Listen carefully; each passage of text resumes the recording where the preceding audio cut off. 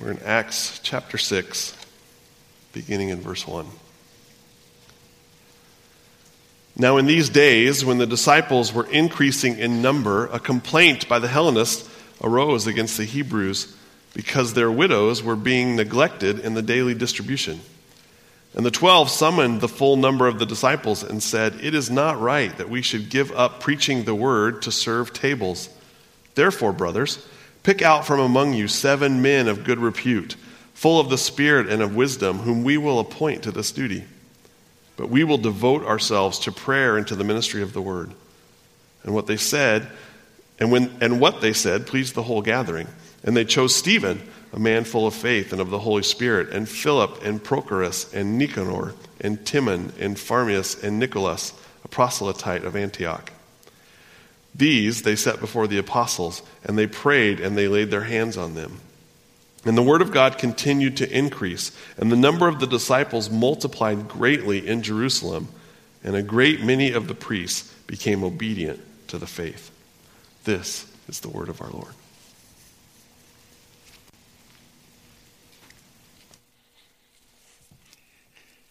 Next week, we will return to Romans chapter 7. We're going to launch into that chapter as we come back to Romans. But today, I felt like it would be good as we take some time to kind of settle back in after the holidays to just take a moment to talk a bit about why we do what we do here at Richland.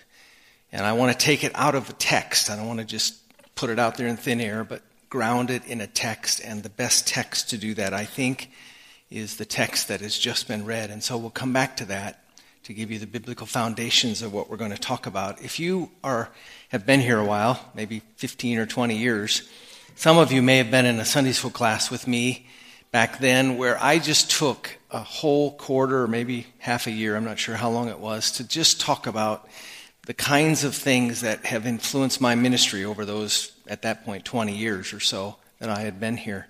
And I used little boxes. Some of you maybe remember those little boxes. And each box represented something that God had helped me with to see and understand, and how I took that principle grounded in Scripture and used it to put together ministry here at Richland, or the way that I would lead in ministry here at Richland.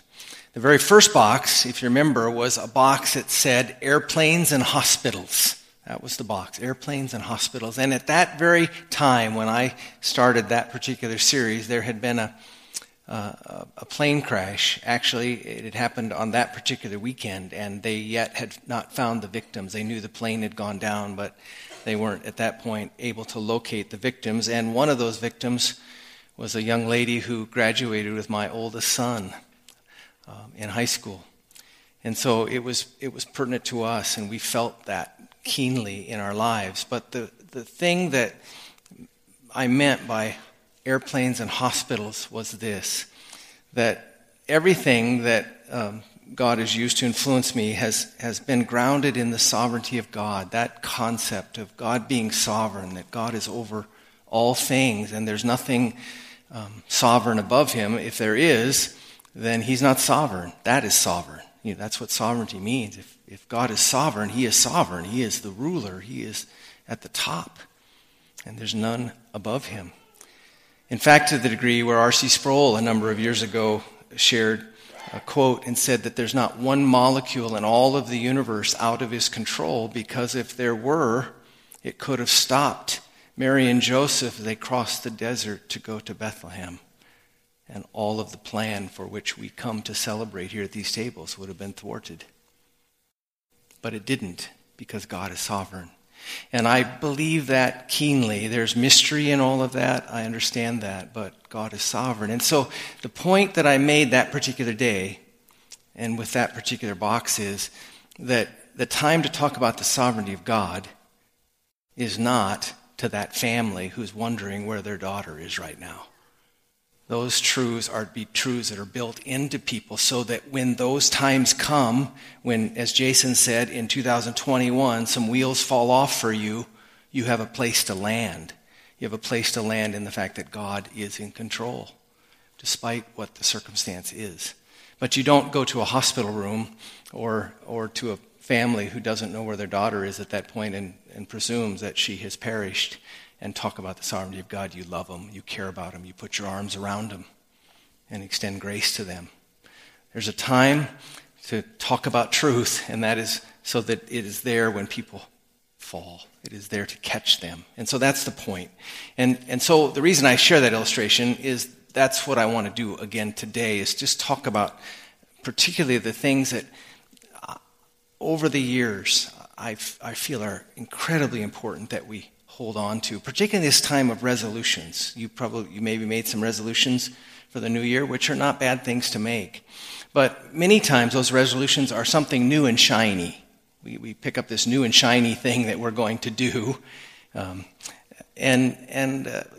text this morning, if a resolution were to be made, it would be the resolution out of this text is don't go away from the things that have gotten you where they are and where you are. In other words, if there's any change that happens, it's going back to something, not to creating something new. And that's what we find in the text this morning as we look at this text in Acts chapter 6. The temptation is to jump to the new and shiny, and sometimes it's not the new and shiny. Doesn't mean there can't be some new things, but oftentimes it's going back.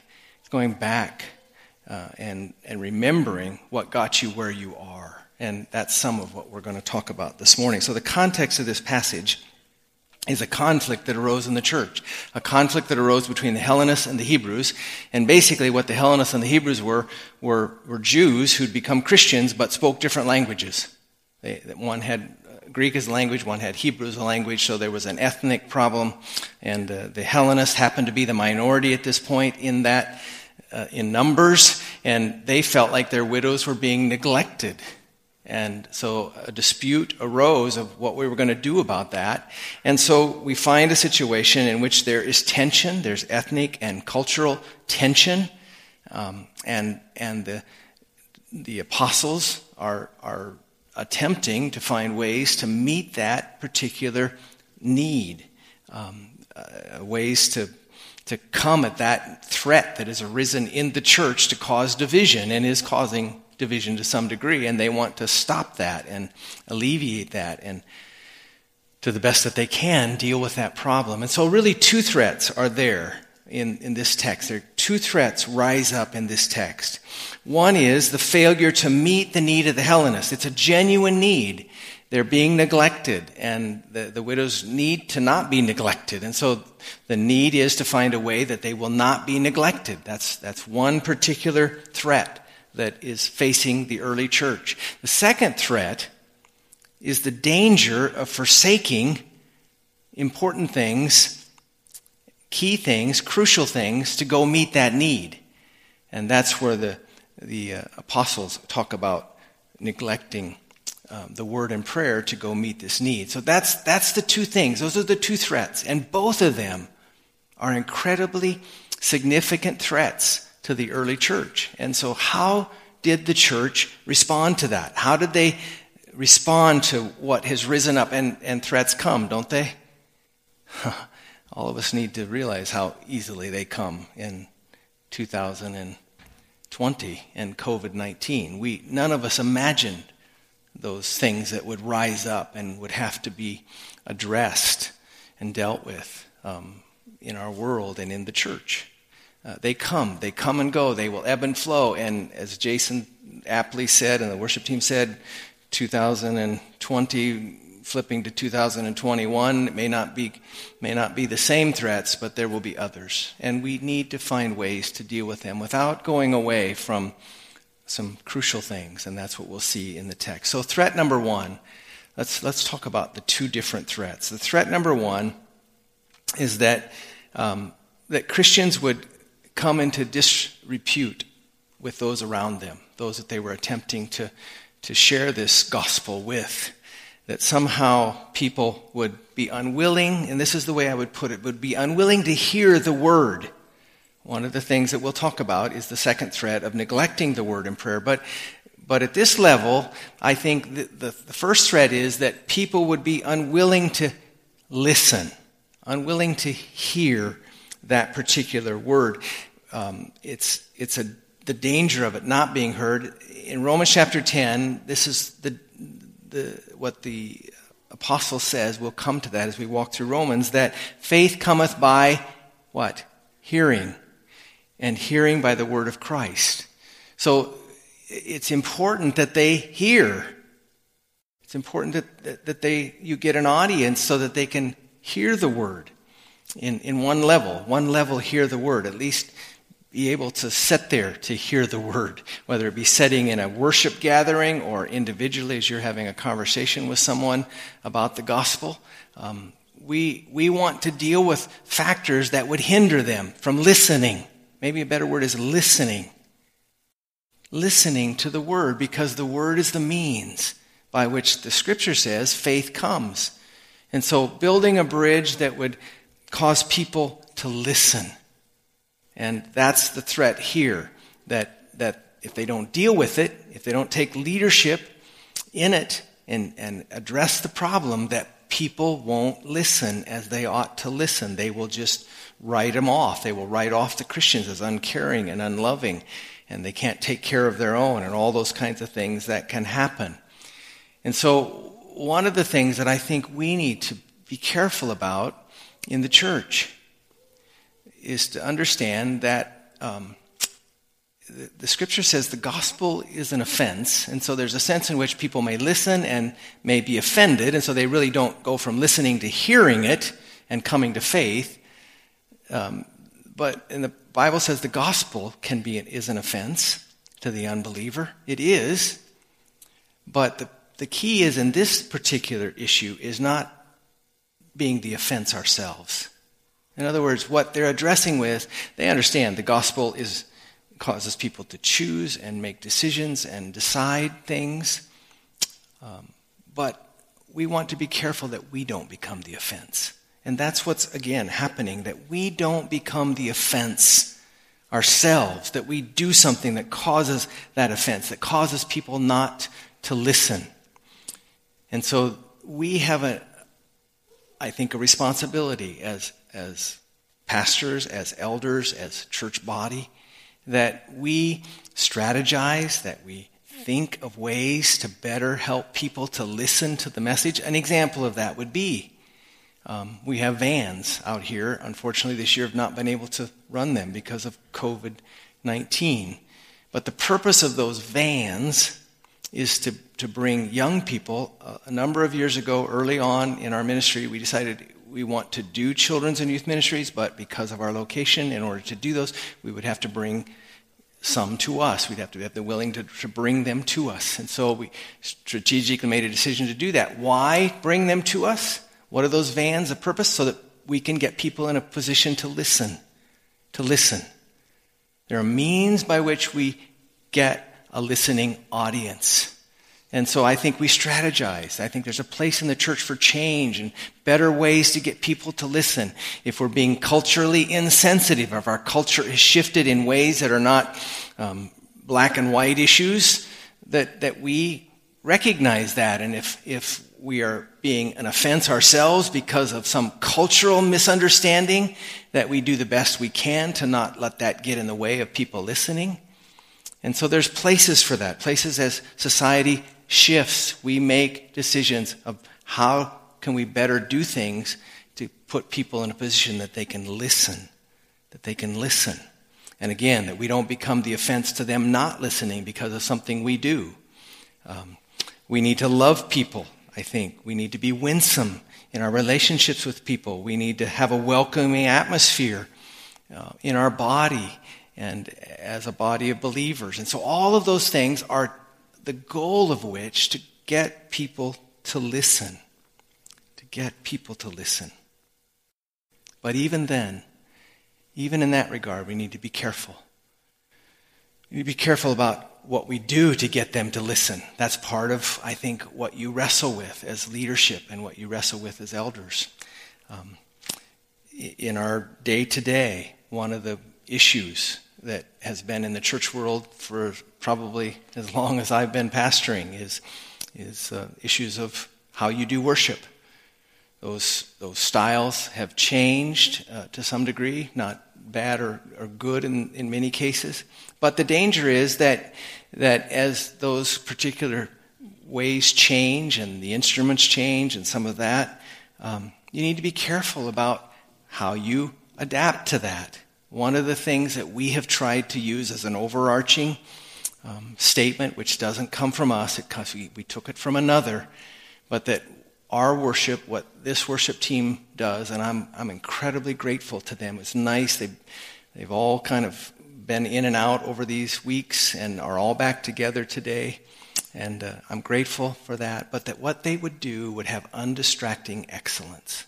That's the way we say. We want it to be God-centered, and we want it to have undistracting excellence. In other words, how they do it and the way they do it does not, again, cause people not to listen.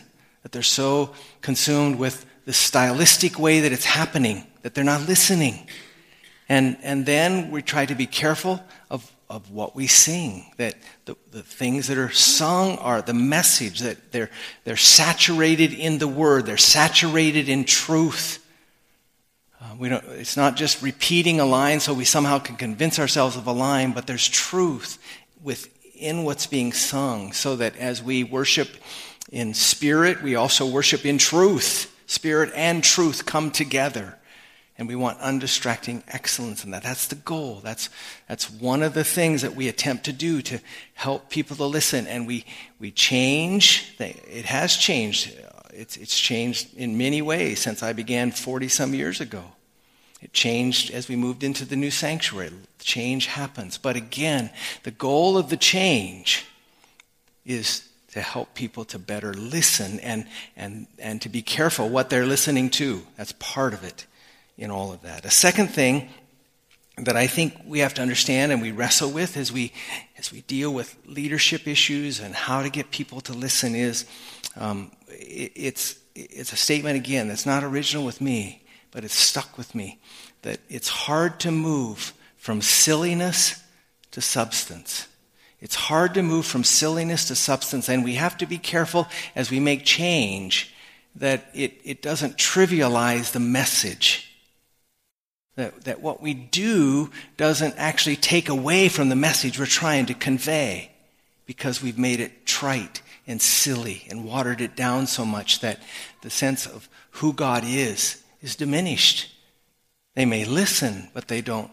The message that we're giving them has dissonance in it. It isn't really telling them who God is. And so it's really a message we don't really want them to listen to. We have to be careful. You can't, and sometimes we think we can do this and then we'll move to substance, but it is really hard to do that. It's hard to move from trivializing something and then all of a sudden make it weighty. Another word that I think we try to use a lot in worship and other ways is that there's a weightiness about our gatherings together, a weightiness about how we do things, that we see our God as weighty, not trivial. I think maybe a way to say that is that we want both the transcendent and the immanence to come together. God is transcendent. We don't want to diminish that. He's immanent in the sense that he came flesh and dwelt among us. But if you get those two things out of balance, you don't really convey who God really is. And so I think there always ought to be a seriousness about who God is. Not that we can't have levity at times, natural levity, natural laughter, those kinds of things. That's not what it's saying that. But one of the things, why in the world, just think about it a minute, why in the world, if you visited the Grand Canyon, do you stand at the edge of that Grand Canyon and you look out and there's just a sense of awe about it. We're stirred with awe as you look into that canyon. You go out on a night when it's clear and you're away from all of the lights. We lived 30-some years here in this kind of environment. You go out in the night, you look up into the sky. There's a sense of weightiness about looking up into that sky. There's a sense of weightiness about, are we the only ones here? Why all of this wasted space if we're the only life there is? Well, part of the reason for that is we think it's about us, don't we? That's a statement about us. We think all that's about us. It's not about us. It's about God.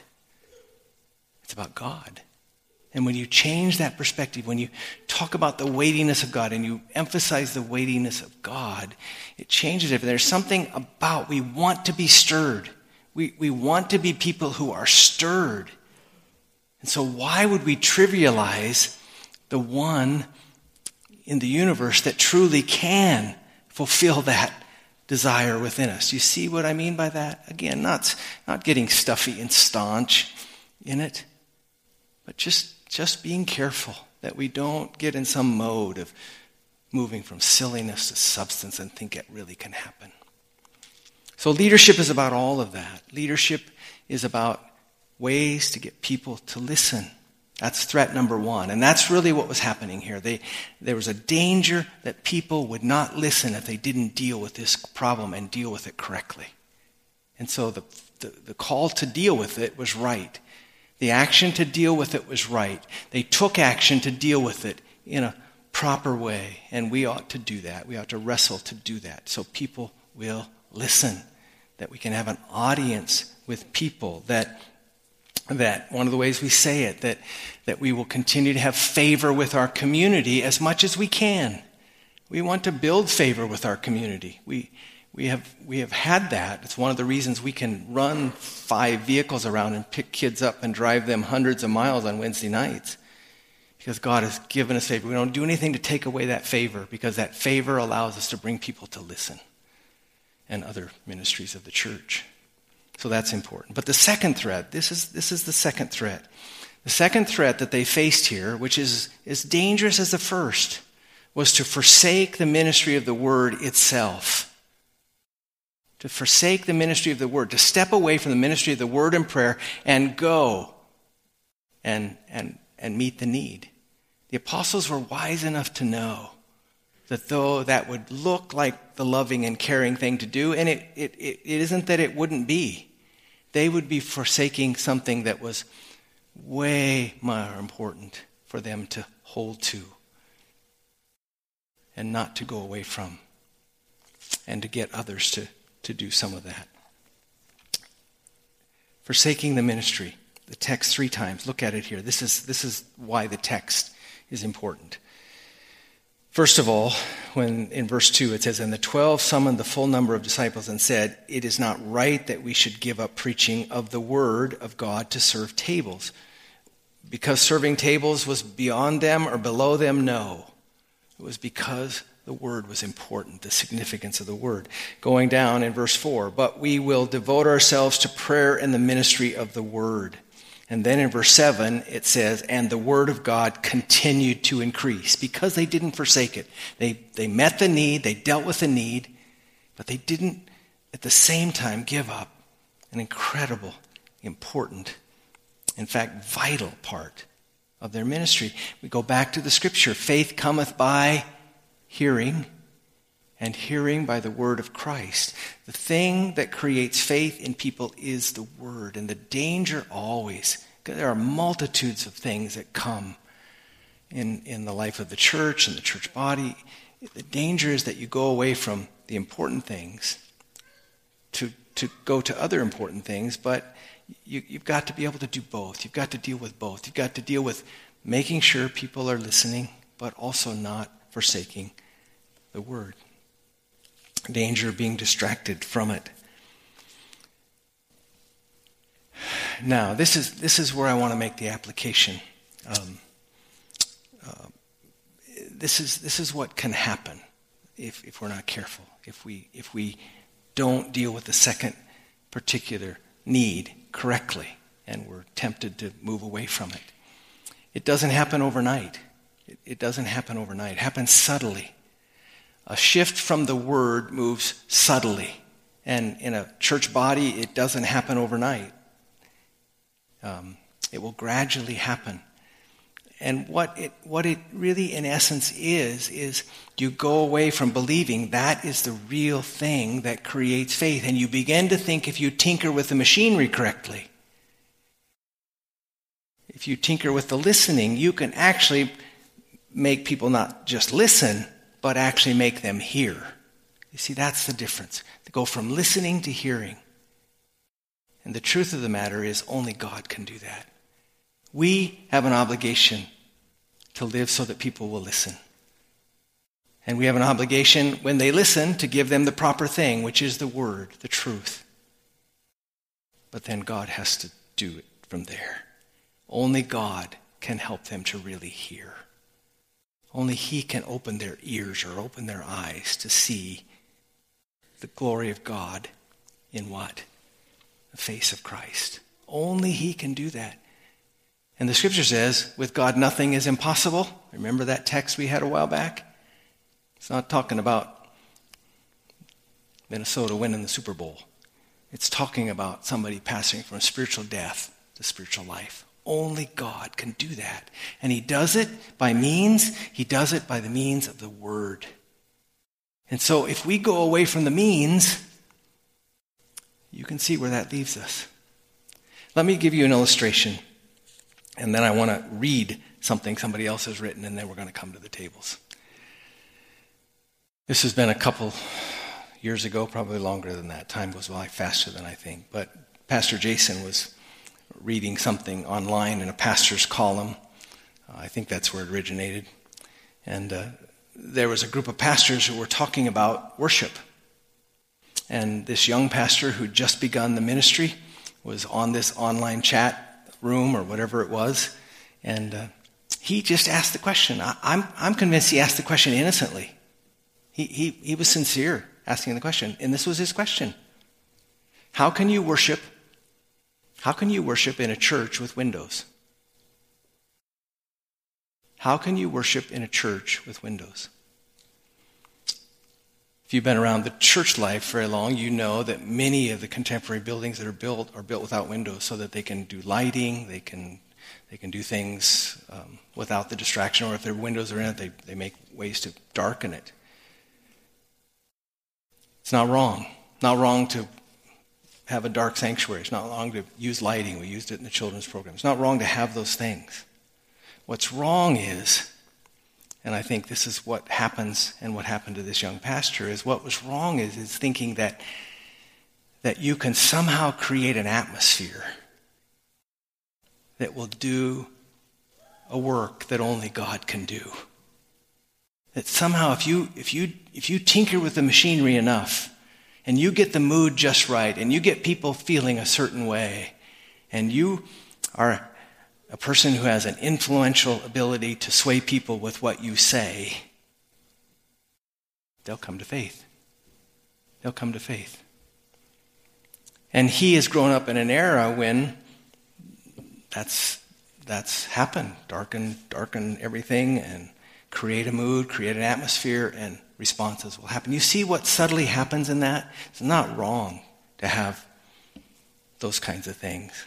We can in fact dim our lights on Christmas Eve and some of those games. You were here, and it is a special kind of atmosphere to be in, to be able to have it dark outside, have the lights down a bit, have the candles, all of that. That's good. Not wrong, not bad. Unless you think that's the way that a person passes from death to life, if you just get the atmosphere right. You see, we subtly go from doing things in the power of God's Spirit to the arm of the flesh. We begin to think subtly somehow we can do it, we can accomplish it, and that is incredibly dangerous. It's incredibly dangerous, and it's something we need to always keep in our minds. We always want what happens to be the fruit of God's work, the fruit of God's Spirit doing what He's doing. And only God can cause a person to pass from spiritual death to spiritual life. And we don't want to rest subtly in other things. This is a bit of a potpourri of items. That's why in that Sunday school class I could take lots of weeks to talk about it and use different boxes. But let me give you another box here now that has been incredibly influential, and I hope I can tie it to what I've just said. This article comes from Desiring God. And the title of this article is, O Lord, Give us children of promise, not children of flesh. I came across this a number of years ago, and it has stuck with me. It has been a powerful. I didn't pull out my boxes, but I'm assuming it was one of the boxes that I had as I shared a number of years ago. But let me just read this article. It's not very long, and then we're going to pray and come to the Lord's table. It starts out this way. It is not the children of the flesh that are children of God, but the children of promise are reckoned as seed. This, in fact, was Paul's comment on the story of the birth of Ishmael and Isaac in the book of Genesis. The whole story fills the writer, John Piper, with longing not to build a successful church with multiplied Ishmaels. Here's what he means, he says. God promised Abraham, your own son will be your heir. As the stars, so shall your descendants be. But Sarah, his wife, was barren. She bore him no children. Picture Abraham as a pastor. Piper writes, the Lord says, I will bless you and prosper your ministry, but after a time there is little fruit. The church is barren and bears no children. What does Abraham do? He begins to despair of the supernatural invention. He's getting old. His wife remains barren, so he decides to bring about God's promised son without supernatural intervention. He has relations with Hagar, his wife's handmaid. However, the result is not a child of promise, but a child of flesh, Ishmael. God stuns Abraham by saying, I will give you a son by Sarah. So Abraham cries out to God, oh, that Ishmael might live in your sight. Abraham wants the work of his own flesh to be the fulfillment of God's promise. But God says, no, but Sarah, your wife, shall bear you a son. But Sarah is now 90 years old. She has been barren all her life, and now she no longer menstruates. Abraham is 100. God has put off the promise so long that it is now humanly impossible. The only hope for a child of promise is supernatural intervention. That is what it means to be a child of promise, to be born not by the will of the flesh, nor by the will of man, but of God. The only children that count for children of God in this world are supernaturally begotten children of promise. That's the point of the Old Testament text. In Galatians 4:28, Paul says, you Christians, like Isaac, are children of the promise. You are born according to the Spirit, not according to the flesh. And then he says this. He says, think of Abraham as a pastor again, or as an elder, or as a church member. His church is not growing the way he believes God promised. He's weary of waiting for supernatural intervention. What does he do? He turns to the Hagar of mere human devices and decides he can attract people without the supernatural work of the Holy Spirit. And this is what should just cause a chill to go down our spines. And he can. And he can. However, it will not be a church of Isaacs, but Ishmaels. Children of the flesh, not children of God. God save us from this kind of success. How will he? By moving to build our ministry around the word and prayer. Not dealing with a problem of listening, but not dealing with that problem in the wrong way that causes a second problem, that we would go away from the word and prayer. That's incredibly important and needs to be heralded often, I think, because we forget. And we so easily can subtly think that we can do it. That we can do it. If we just get the machinery right, if we just get the lighting right, if we just get whatever right. But the truth of the matter is, that is a dead-end street. The only way in which a soul passes from death to life is by God's Spirit and the Word together. I hope God will help us, that we'll hold to that and not get away from it as we go forward. Let's pray. Father, we're grateful We're grateful for your word. We're grateful that it so practically even deals with issues as we face day to day in the life of the church. Father, help us. Help us to be people of the word and prayer. Help us, Father, to use your means to build your church. Oh, certainly, Father, we have great obligation to do the things that cause people to listen, and we can't abdicate those responsibilities. As the apostles didn't, they dealt with it. But Lord, help us not to think that our own ingenuity, our own flesh can accomplish what only you can do. And commit us anew and afresh, even as we come to this table this morning, Lord, to commit ourselves anew and afresh to your word and to prayer. In Jesus' name, amen. We're going to distribute the elements to you this morning as we come to the table. Excuse me, I shouldn't say that. We're not going to distribute the elements as we come to the table. We're actually going to ask you to come and take the elements because of COVID. We've begun to do it this way. If you're visiting with us again this morning, the invitation is in the bulletin. You'll find a sheet there, and we have open communion. We would welcome you to come and join us. And in fact, we're going to have to ask all of you, if visitor or regular within our body, to help us here.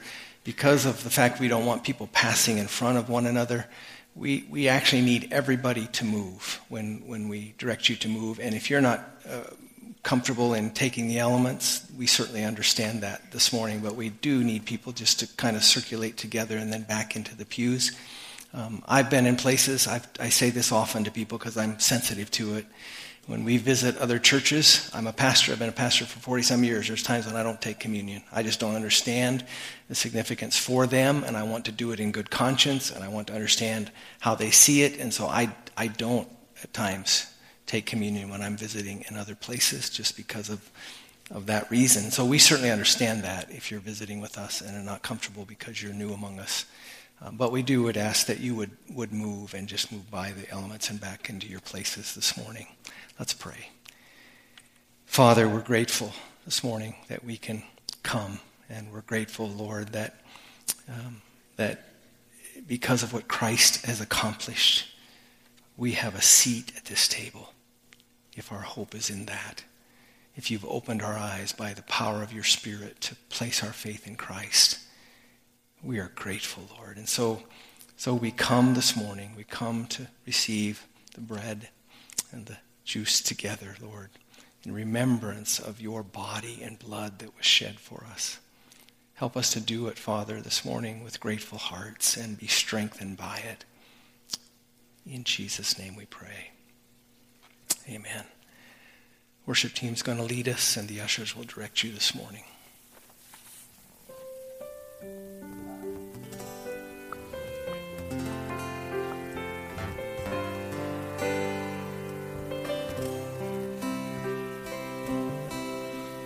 I once was lost in darkest night, yet thought I knew the way. The sin and promised joy and light had led me to the grave. I had no hope that you would unravel to your will. And if you had not loved me first, I would refuse you still. But as I ran my hell-bound race, indifferent to the cost, you looked upon my helpless state and led me to the cross. And I beheld God's love displayed. You suffered in my place. You bore the wrath reserved for me. How all I know is grace. Hallelujah.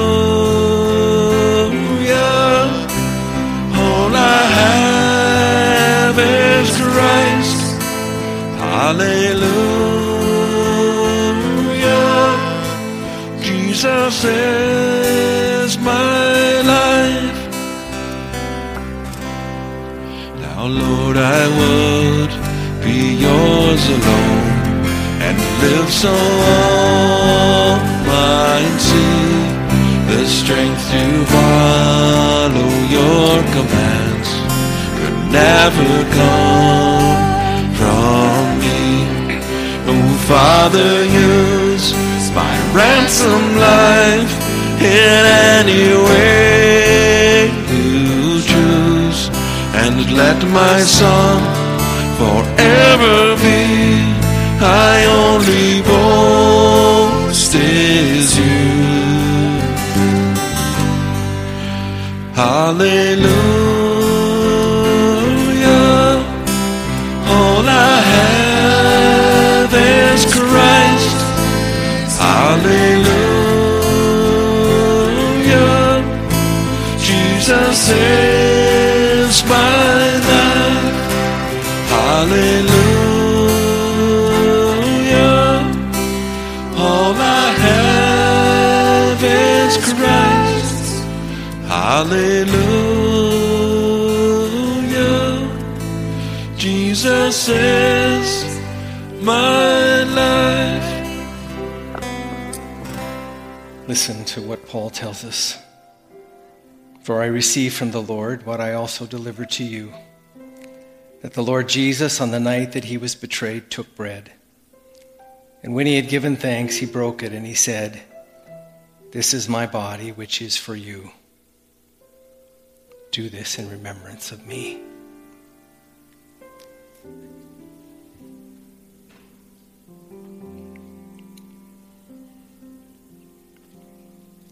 And in the same way, also he took the cup after supper, saying, "The cup of the new covenant in my blood. Do this as often as you drink it in remembrance of me."